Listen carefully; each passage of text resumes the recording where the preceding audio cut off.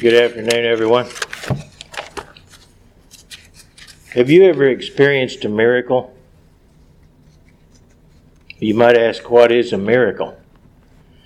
A miracle may be defined as an event brought about by the intervention of a supernatural power, usually contravening the expected or ordinary course of events. For our purposes, a miracle is the intervention of God to guide events towards the end desired by Him. Miracles may be more or less obvious to human perception, or they may be hidden to one degree or another from human perception. Jesus Christ, for example, as a human being, was conceived by a miracle in the womb of a Jewish woman named Mary, as we read in Matthew 1 and verse 18. Matthew 1 verse 18, Now the birth of Jesus Christ was as follows.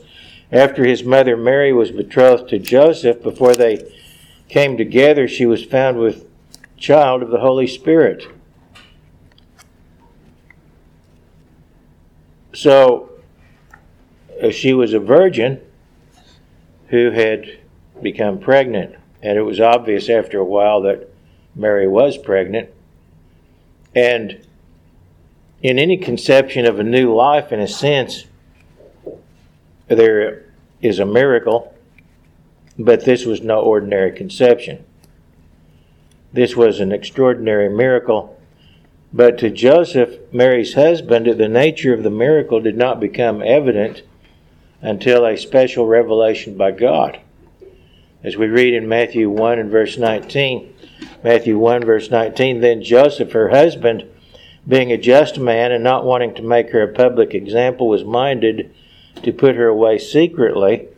But while he thought about these things, behold, an angel of the Lord appeared to him in a dream, saying, Joseph, son of David, do not be afraid to take to you Mary your wife, for that which is conceived in her is of the Holy Spirit. And she will bring forth a son, and you shall call his name Jesus, for he will save his people from their sins. So all this was done that it might be fulfilled, which was spoken by the Lord through the prophet, saying, Behold, the virgin shall be with child and bear a son, and they shall call his name Emmanuel, which is translated, God with us. Then Joseph, being aroused from sleep, did as the angel of the Lord commanded him, and took to him his wife, and did not know her till she had brought forth her firstborn son, and he called his name Jesus. So this is an example of how a miracle was wrought and was not necessarily obvious, at first at least, and yet it was a miracle. In addition to this particular example, in the Bible are recorded many miracles involving the direct intervention of God. God worked miracles, for example, to judge the gods of Egypt. As the Israelites were leaving Egypt, we're told in Numbers 33 and verse 4, also on their gods, that is the gods of Egypt, the Lord had executed judgments. And there were a number of miracles involved in that. Among these miracles was the judgment that led to the deaths of the firstborn of Egypt on the night of the Passover, as is mentioned in Exodus 12 and verse 12, along with other miracles. And as the Israelites fled from Egypt, Pharaoh and his army pursued them. Having agreed to let them go, he changed his mind, and Pharaoh and his army pursued the Israelites as they were leaving. And so we read in Exodus 14, beginning with verse 9, Exodus 14, verse 9, So the Egyptians pursued them, all the horses and chariots of Pharaoh, his horsemen, and his army, and overtook them camping by the sea beside Pi-hahiroth before Baal-zephon. And when Pharaoh drew near, the children of Israel lifted their eyes, and behold, the Egyptians marched after them. So they were very afraid, and the children of Israel cried out to the Lord. And then they said to Moses, because there were no graves in Egypt, have you taken us away to die in the wilderness? Why have you so dealt with us to bring us out of Egypt? Is this not the word that we told you in Egypt, saying, let us alone, that we may serve the Egyptians? For it would have been better for us to serve the Egyptians than that we should die in the wilderness. And Moses said to the people, do not be afraid. Stand still and see the salvation of the Lord, which he shall accomplish for you today. For the Egyptians whom you see today, you shall see again no more forever. The Lord will fight for you, and you shall hold your peace. And the Lord said to Moses, why do you cry to me? Tell the children of Israel to go forward, but lift up your rod and stretch out your hand over the sea and divide it. And the children of Israel shall go on dry ground through the midst of the sea. And I indeed will harden the hearts of the Egyptians, and they shall follow them. So I will gain honor over Pharaoh and over all his army, his chariots, and his horsemen. Then the Egyptians shall know that I am the Lord, when I have gained honor for myself over Pharaoh, his chariots, and his horsemen. And the angel of God who went before the camp of Israel moved and went behind them, and the pillar of cloud went from before them and stood behind them. So it came between the camp of the Egyptians and the camp of Israel. Thus it was a cloud and darkness to the one, but it gave light by night to the other, so that the one did not come near the other all that night. Then Moses stretched out his hand over the sea, and the Lord caused the sea to go back by a strong east wind all that night, and made the sea into dry land, and the waters were divided. So the children of Israel went into the midst of the sea on the dry ground, and the waters were a wall to them on their right hand and on their left. And the Egyptians pursued and went after them into the midst of the sea, all Pharaoh's horses, his chariots, and his horsemen. Now it came to pass in the morning watch that the Lord looked down upon the army of the Egyptians through the pillar of fire and cloud, and he troubled the army of the Egyptians, and he took off their chariot wheels so that they drove them with difficulty. And the Egyptians said, let us flee from the face of Israel, for the Lord fights for them against the Egyptians. Then the Lord said to Moses, stretch out your hand over the sea, that the waters may come back upon the Egyptians, on their chariots and on their horsemen. And Moses stretched out his hand over the sea, and when the morning appeared, the sea returned to its full depth, while the Egyptians were fleeing into it. So the Lord overthrew the Egyptians in the midst of the sea. Then the waters returned and covered the chariots, the horsemen, and all the army of Pharaoh that came into the sea after them. Not so much as one of them remained. But the children of Israel had walked on dry land in the midst of the sea, and the waters were a wall to them on their right hand and on their left. So the Lord saved Israel that day out of the hand of the Egyptians, and Israel saw the Egyptians dead on the seashore. Thus Israel saw the great work which the Lord had done in Egypt. So the people feared the Lord and believed the Lord and his servant Moses. So God intervened to fight the enemy of Israel and defeat them. And this was a miracle that was so dramatic that it should have been easily recognized as a miracle to anyone who witnessed it. Even at the time, the hard-headed Israelites were impressed by what God had done for them.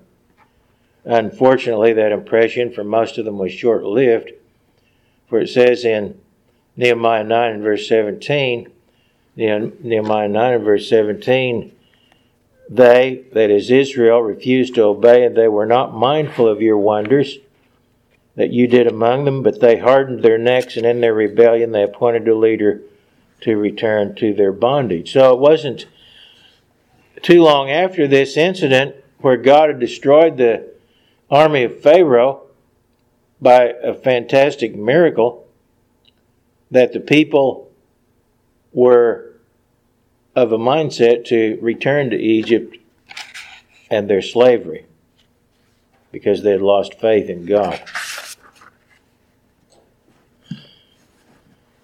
Over the years, I've asked for anointing at one time or another when I've been sick, and eventually I recovered from those sicknesses. But in most cases, there was no immediate dramatic healing, as in the case of many of the healings that Jesus performed during his earthly ministry. Now, I'm not saying there was no miracle performed in any of these cases, because perhaps everyday miracles are part of any healing. But in one case, I had become more or less disabled by a severe backache at the Feast of Tabernacles one year. I was scheduled to speak on a particular day, but the pain was so severe I could not stand up straight.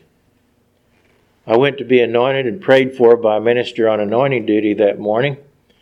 As he was praying for me and anointing me, during the prayer itself, I felt a distinct warming sensation in the locus where the pain was centered in my back, like one might feel from a hot pad or a bottle of heated water.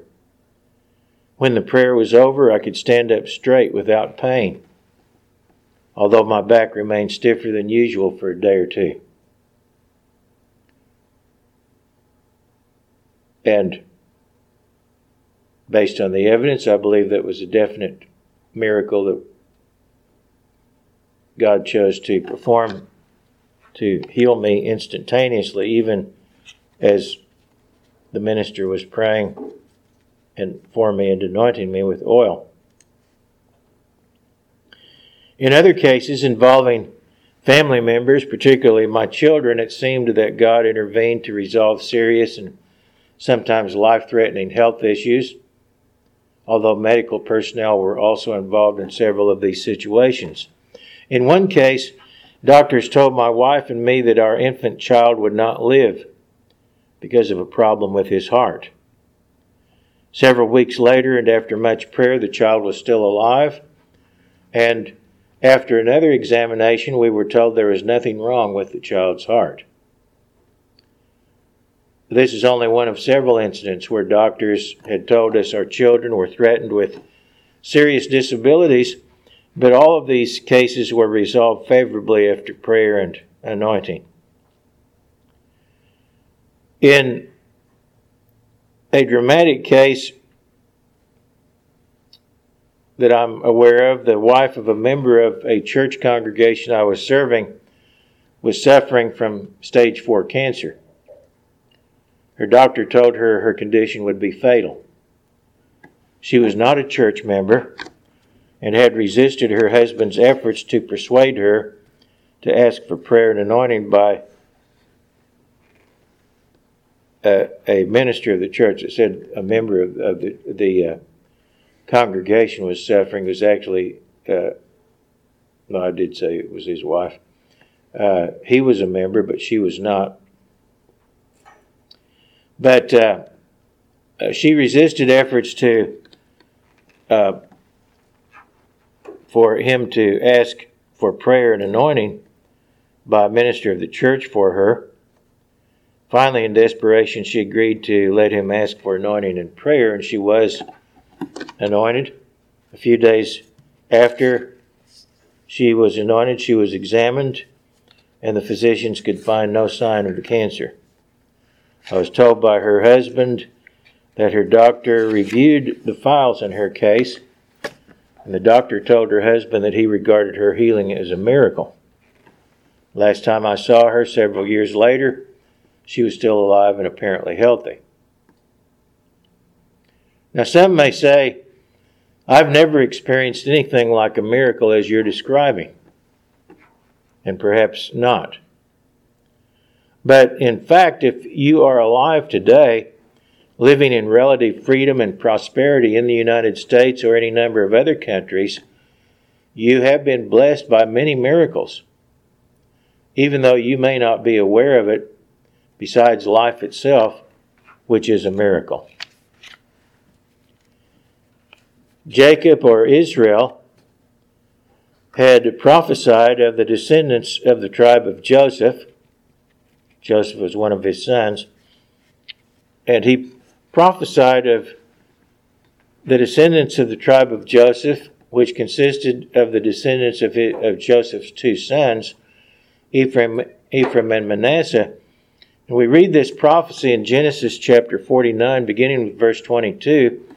It says, Joseph is a fruitful bough by a well, his branches run over the wall. The archers have bitterly grieved him, shot at him, and hated him. But his bow remained in strength, and the arms of his hands were made strong by the hands of the mighty God of Jacob. From there is the shepherd of Israel, the stone of Israel. By the God of your father who will help you, and by the Almighty who will bless you with blessings of heaven above, blessings of the deep that lies beneath, blessings of the breasts and of the womb. The blessings of your father have excelled the blessings of my ancestors, or could be blessings of my descendants, up to the utmost bound of the everlasting hills. They shall be on the head of Joseph, and on the crown of the head of him who is separate from his brothers. Now this prophecy, as it tells us in Genesis 49 verse 1, was for the latter days. It was for the period preceding the end of this age and the second coming of Jesus Christ. It was to be fulfilled in the latter days. A similar prophecy was uttered by Moses before his death concerning the people who were descended from Joseph. Deuteronomy 33 and verse 13. Deuteronomy 33 and verse 13, of Joseph he said, blessed of the Lord is his land, with the precious things of heaven, with the dew and the deep lying beneath, with the precious fruits of the sun, with the precious produce of the months, with the best things of the ancient mountains, with the precious things of the everlasting hills, with the precious things of the earth and its fullness, and the favor of him who dwelt in the bush. Let the blessing come on the head of Joseph, and on the crown of the head of him who was separate from his brothers. His glory is like a firstborn bull, and his horns are like the horns of the wild ox. Together with them he shall push the peoples to the ends of the earth. They are the 10,000s of Ephraim, and they are the thousands of Manasseh. Now there were no conditions placed on these blessings. These were blessings that God had given as a part of the inheritance promised to the people of Joseph as descendants of Abraham, Isaac, and Jacob. They were to be granted these blessings in the latter days. And in these prophecies is an explicit promise that God would intervene for the descendants of Joseph to help them in struggling against their enemies. Without going into detail, there are a number of reasons to conclude that Great Britain and the other British descended nations are representative of Ephraim in the latter days, and the United States is representative of Manasseh. These two nations, or these, you might say, Britain has evolved into several independent nations. The British people have developed among their descendants several nations, but we'll call them for our purposes two nations, two peoples related by blood, closely related by blood, have dominated the world in terms of military strength and economic and cultural influence for the past 200 plus years. And they have been at odds with various enemies throughout most, if not all, of that period. In World War II, the world was threatened with domination by the Axis powers, including primarily Nazi Germany, Fascist Italy, and Imperial Japan.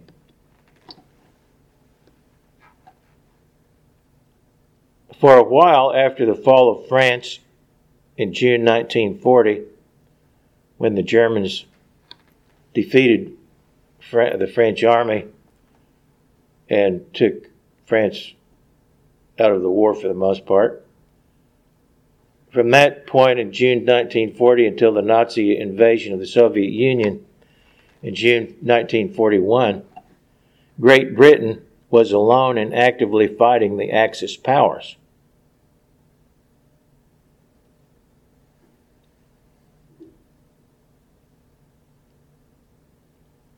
Britain, the British leaders were adamantly opposed to the Nazi regime and everything that it stood for.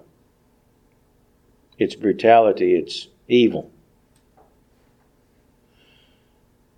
And they alone were actively fighting the Axis powers. In spite of the fact that Britain's army had come close to being exterminated in France after Germany's attack in 1940. But the British Army survived in what has often been referred to as the miracle of Dunkirk. This was only one of a number of episodes in the war where events seemed to turn in the favor of Britain and her allies, which included the United States after the Japanese attacked the U.S. naval base at Pearl Harbor in December of 1941. Even before that, however, the United States had begun helping Britain by supplying her with war materials and helping safeguard ocean-going convoys. In the remainder of this sermon, I want to discuss some of the miracles of World War II as an illustration of how God has kept the promises that we read about earlier. And these miracles have directly affected your life, even though you may not have ever thought of it in that way. I think it's safe to say that relatively few people alive today understand how perilously close to defeat Britain and her allies were at various times during World War II, especially early in the war. On the heels of Nazi Germany's invasion of Poland, Britain declared war on Germany on September 3rd, 1939. Germany quickly overran and defeated Poland. And by the way, the reason that Britain had declared war is because she had made an agreement with Poland that she would come to their defense if they were attacked by Germany. And Germany quickly overran and defeated Poland after the attack. France, with what seemed like on paper the world's most powerful army at the time, could have immediately attacked Germany from the west, and the German defenses were weak in the west because most of their army was to the east attacking Poland at the time. The French could have attacked Germany from the west, but lacked the will to act decisively. At the time, the British Army was far from being prepared for war. It had only 2 fully trained divisions, which were immediately sent to France, along with 2 other reserve divisions sent shortly thereafter. The British Expeditionary Force, as it was called, consisted of about 160,000 men, which included a large number of support troops, with 4 combat divisions. And these British divisions were strung out along a thin defensive line near the Belgian border, inside France, but near the Belgian border. The French, although strong on paper, were actually less prepared for war in some ways than Britain. The French army was poorly led, it was apathetic, and the French were paralyzed by a defensive mindset. Adolf Hitler wanted to attack France across the Belgian frontier immediately after the defeat of Poland, which took only a few weeks. Despite his general's objections, Hitler set the date of November 12, 1939 for an attack against France and the British Expeditionary Force. Had the attack occurred at that time, the results would likely have been fatal for the British Army and may well have led to the early defeat of Britain, unprepared as she was for war. As happened at several critical junctures during the war, however, the weather intervened. From a book called The Turn of the Tide by Arthur Bryant, it is stated, quote, "The weather saved the British Army, which at that time had only half the strength it was to attain by the spring. The meteorological report on November 7th was so alarming that the offensive was postponed. And though orders for it continued on a day-by-day basis until the middle of January, the weather never recovered for long enough to make it possible to use the Luftwaffe, which is what the German Air Force was called." End quote.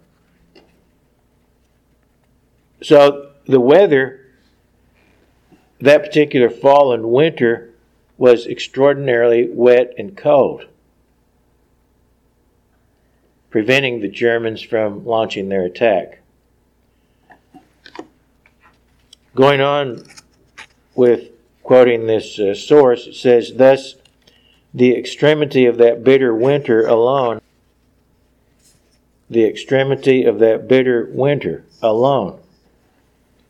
prevented Hitler from launching against an ill-equipped and ill-prepared Anglo-French army on the borders of France and Belgium, the midwinter offensive.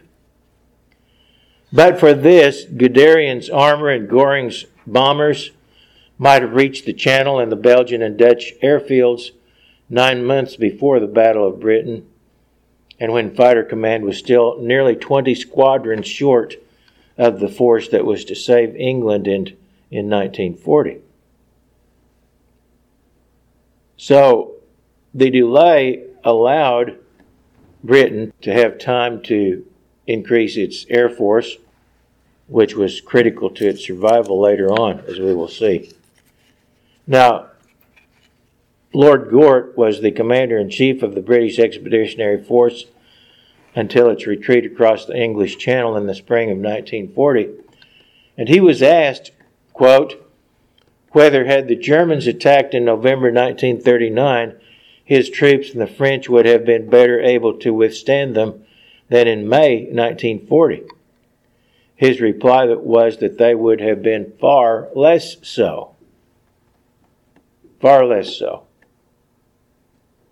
End quote. In other words, they would have been much more easily defeated in the fall of 1939 than they were in the spring of 1940. Finally, after revising their attack plan, the Germans did launch their attack on May 10, 1940. They quickly penetrated the French defenses in the Ardennes area and outflanked the French army and the British Expeditionary Force. And the BEF, short for British Expeditionary Force, was forced to retreat to the coast in the area of Dunkirk on the coast of France. German panzer armies were to the north and to the south of the BEF, but Hitler ordered them to halt just as they were poised to attack and destroy the British force. Quoting a book called The Ascent to Greatness by Raymond F. McNair, it says of this situation, quote, there was nothing to stop them from closing the jaws of their gigantic trap of steel and fire. Nothing to prevent them from cutting the Allies off from Dunkirk. Had they closed their trap, evacuation of the Allied expeditionary forces would have been impossible. Hitler ordered Dunkirk is to be left to the Luftwaffe. Then another strange incident occurred as the German general sat helplessly near Dunkirk, ostensibly waiting for Göring's Luftwaffe to destroy their enemy. A suffocating fog closed in. The English Channel became calm, so calm that the smallest boats could sail on it without risk of being capsized. End quote. So once again, the weather saved the British Army. First of all, a fog closed in, which hindered the German Air Force from completely annihilating the exposed troops and boats and ships.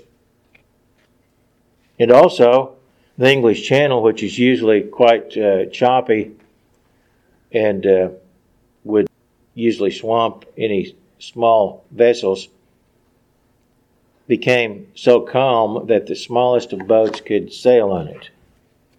Now, British authorities at the time hoped perhaps 30,000 of the 400,000 Allied soldiers bottled up at Dunkirk could be evacuated, but Hitler's orders and the weather allowed a flotilla of nearly 1,000 vessels of all sizes and descriptions, even rowboats, to evacuate 366,000 men from France in the period May 26 to June 4th, 1940.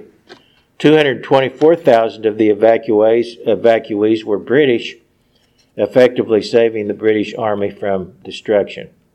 Later, Alan Brooke, a corps commander of the BEF and later chief of the British Imperial General Staff, commented, quote, "As I look back on those last days before Dunkirk, I still marvel at the fortune we had, and I shall always remain convinced that had it not been for the guiding hand of an almighty providence, the BEF would never have left the shores of France. Repeatedly, throughout the war, I realized the influence of this same guiding hand, this same superhuman power, watching and guiding the destiny of humanity. Had the BEF not returned to this country, it is hard to see how the Army could have recovered from this blow. The reconstitution of our land forces would have been so delayed as to endanger the whole course of the war." So here was the man who became the highest ranking officer in the British Army as the chief of the Imperial General Staff said, and by his own admission he says elsewhere that he was really not a very religious man, but he became convinced that the salvation of his army was due to the Almighty, and that throughout the war he witnessed that same superhuman power intervening on behalf of the British and their allies. Brooke went on to comment that the loss of the officers, warrant officers, and non-commissioned officers, had the Army not been evacuated successfully, would have been irreparable, as they were instrumental in training and shaping new units as the Army expanded after the fall of France. He wrote, quote, "Time and again throughout the years of the war, I thanked God for the safe return of the bulk of the personnel of the BEF," end quote. Following the defeat of France, Germany attacked Britain by air. The main aim was to destroy the British Air Force in preparation for a planned invasion of Britain. Even though the British managed to destroy more German planes than they lost, the Germans by September 1940 had almost reached the point of reducing the British Air Force to the point where they would be unable to resist further. But on September 7th, Hitler changed the emphasis of the attack from that of destroying the British Air Force to that of bombing London and other British cities. And so we read again from Ascent to Greatness, this comment, quote, if the German Luftwaffe had continued to press its attacks against British airfields and communications, it would no doubt have soon succeeded in knocking out the RAF. Britain would have then been a sitting duck, unable to defend herself effectively against the screaming Stuka dive bombers and against the whole array of German fighters and bombers. Hitler could have then ordered Operation Sea Lion, which is a code for the invasion of Britain, to be put into effect. Britain would probably not have lasted 1 month against a hail of steel and fire raining down upon her comparatively ill-equipped and helpless army. The British would have gone down to certain defeat. End of quote. Well, actually, the quote goes on.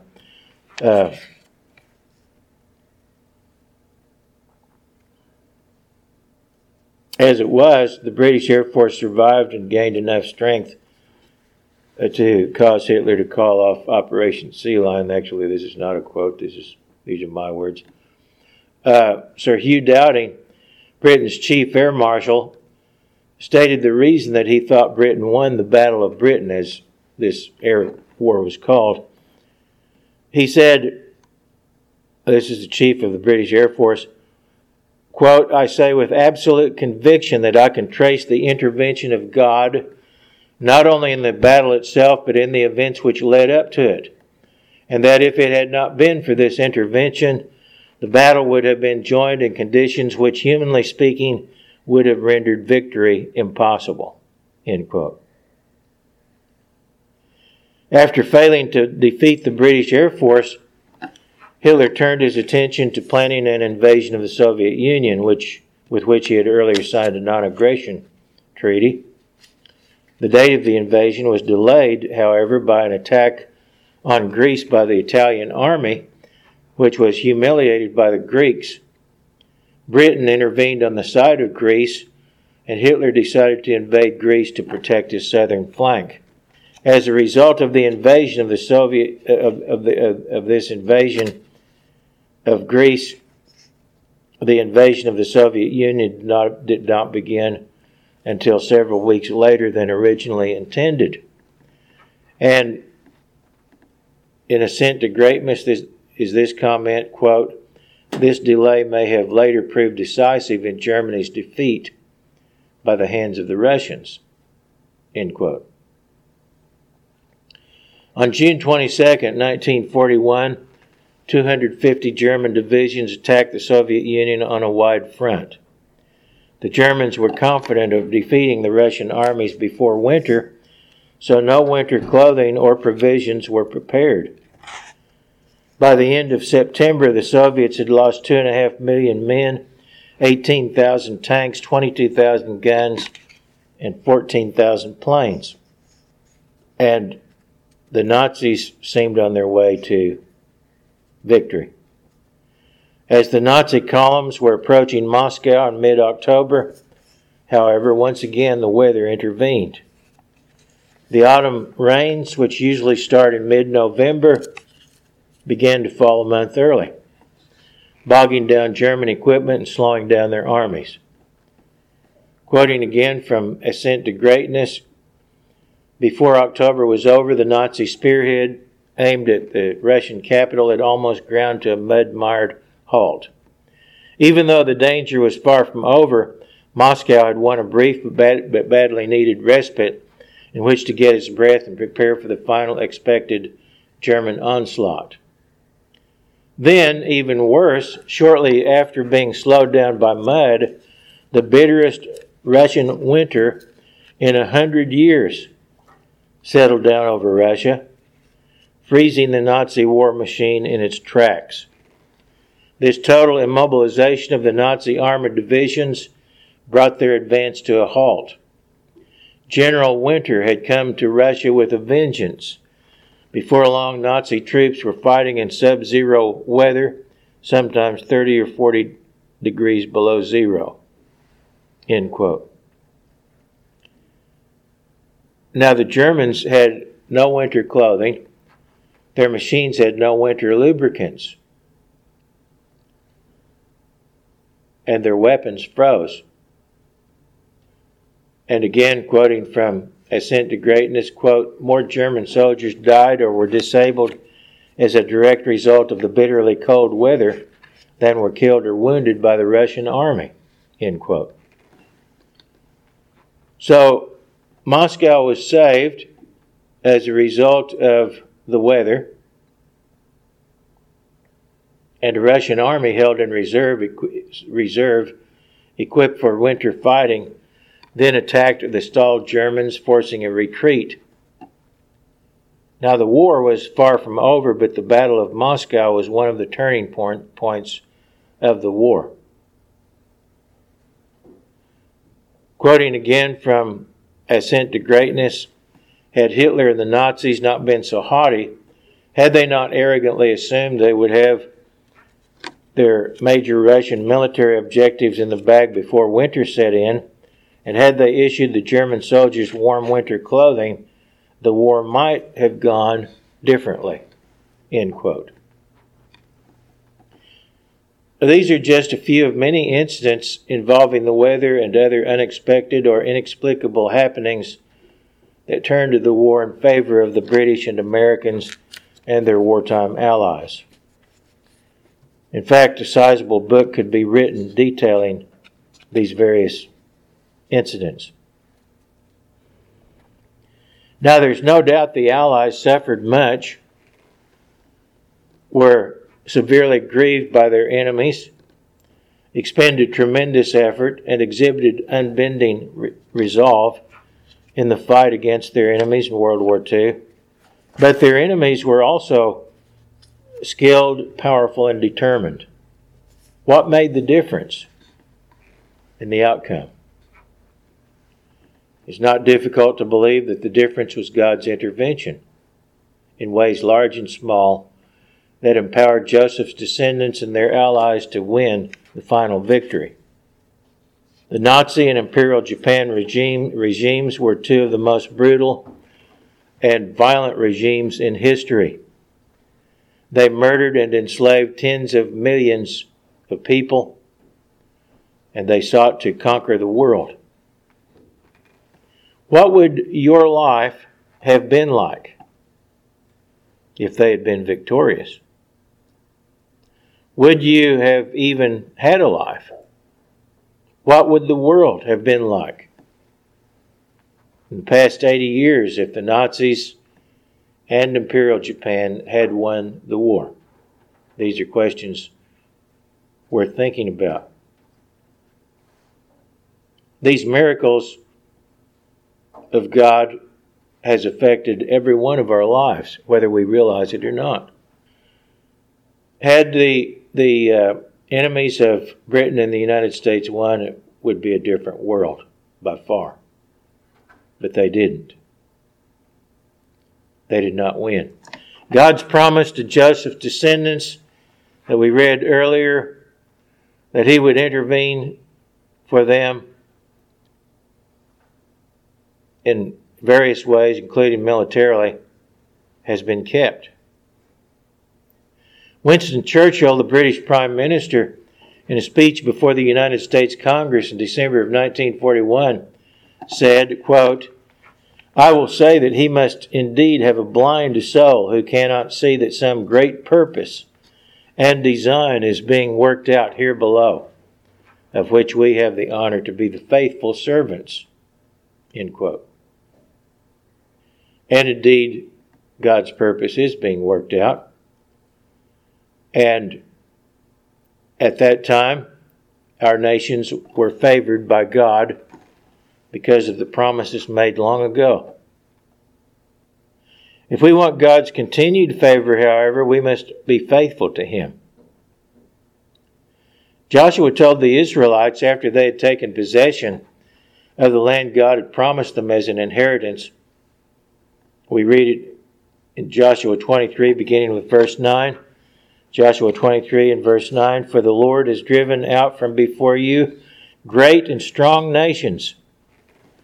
But as for you, no one has been able to stand against you to this day. One man of you shall chase 1,000, for the Lord your God is he who fights for you as he promised you. So here, in ancient times as well, God was fighting against the enemies of the people of Israel and giving them the victory. Joshua went on to say, therefore, take careful heed to yourselves that you love the Lord your God, or else, if indeed you do go back and cling to the remnant of these nations, these that remain among you, and make marriages with them and go into them and they to you, know for certain that the Lord your God will no longer drive out these nations from before you. But they shall be snares and traps to you, and scourges on your sides and thorns in your eyes, until you perish from this good land which the Lord your God has given you.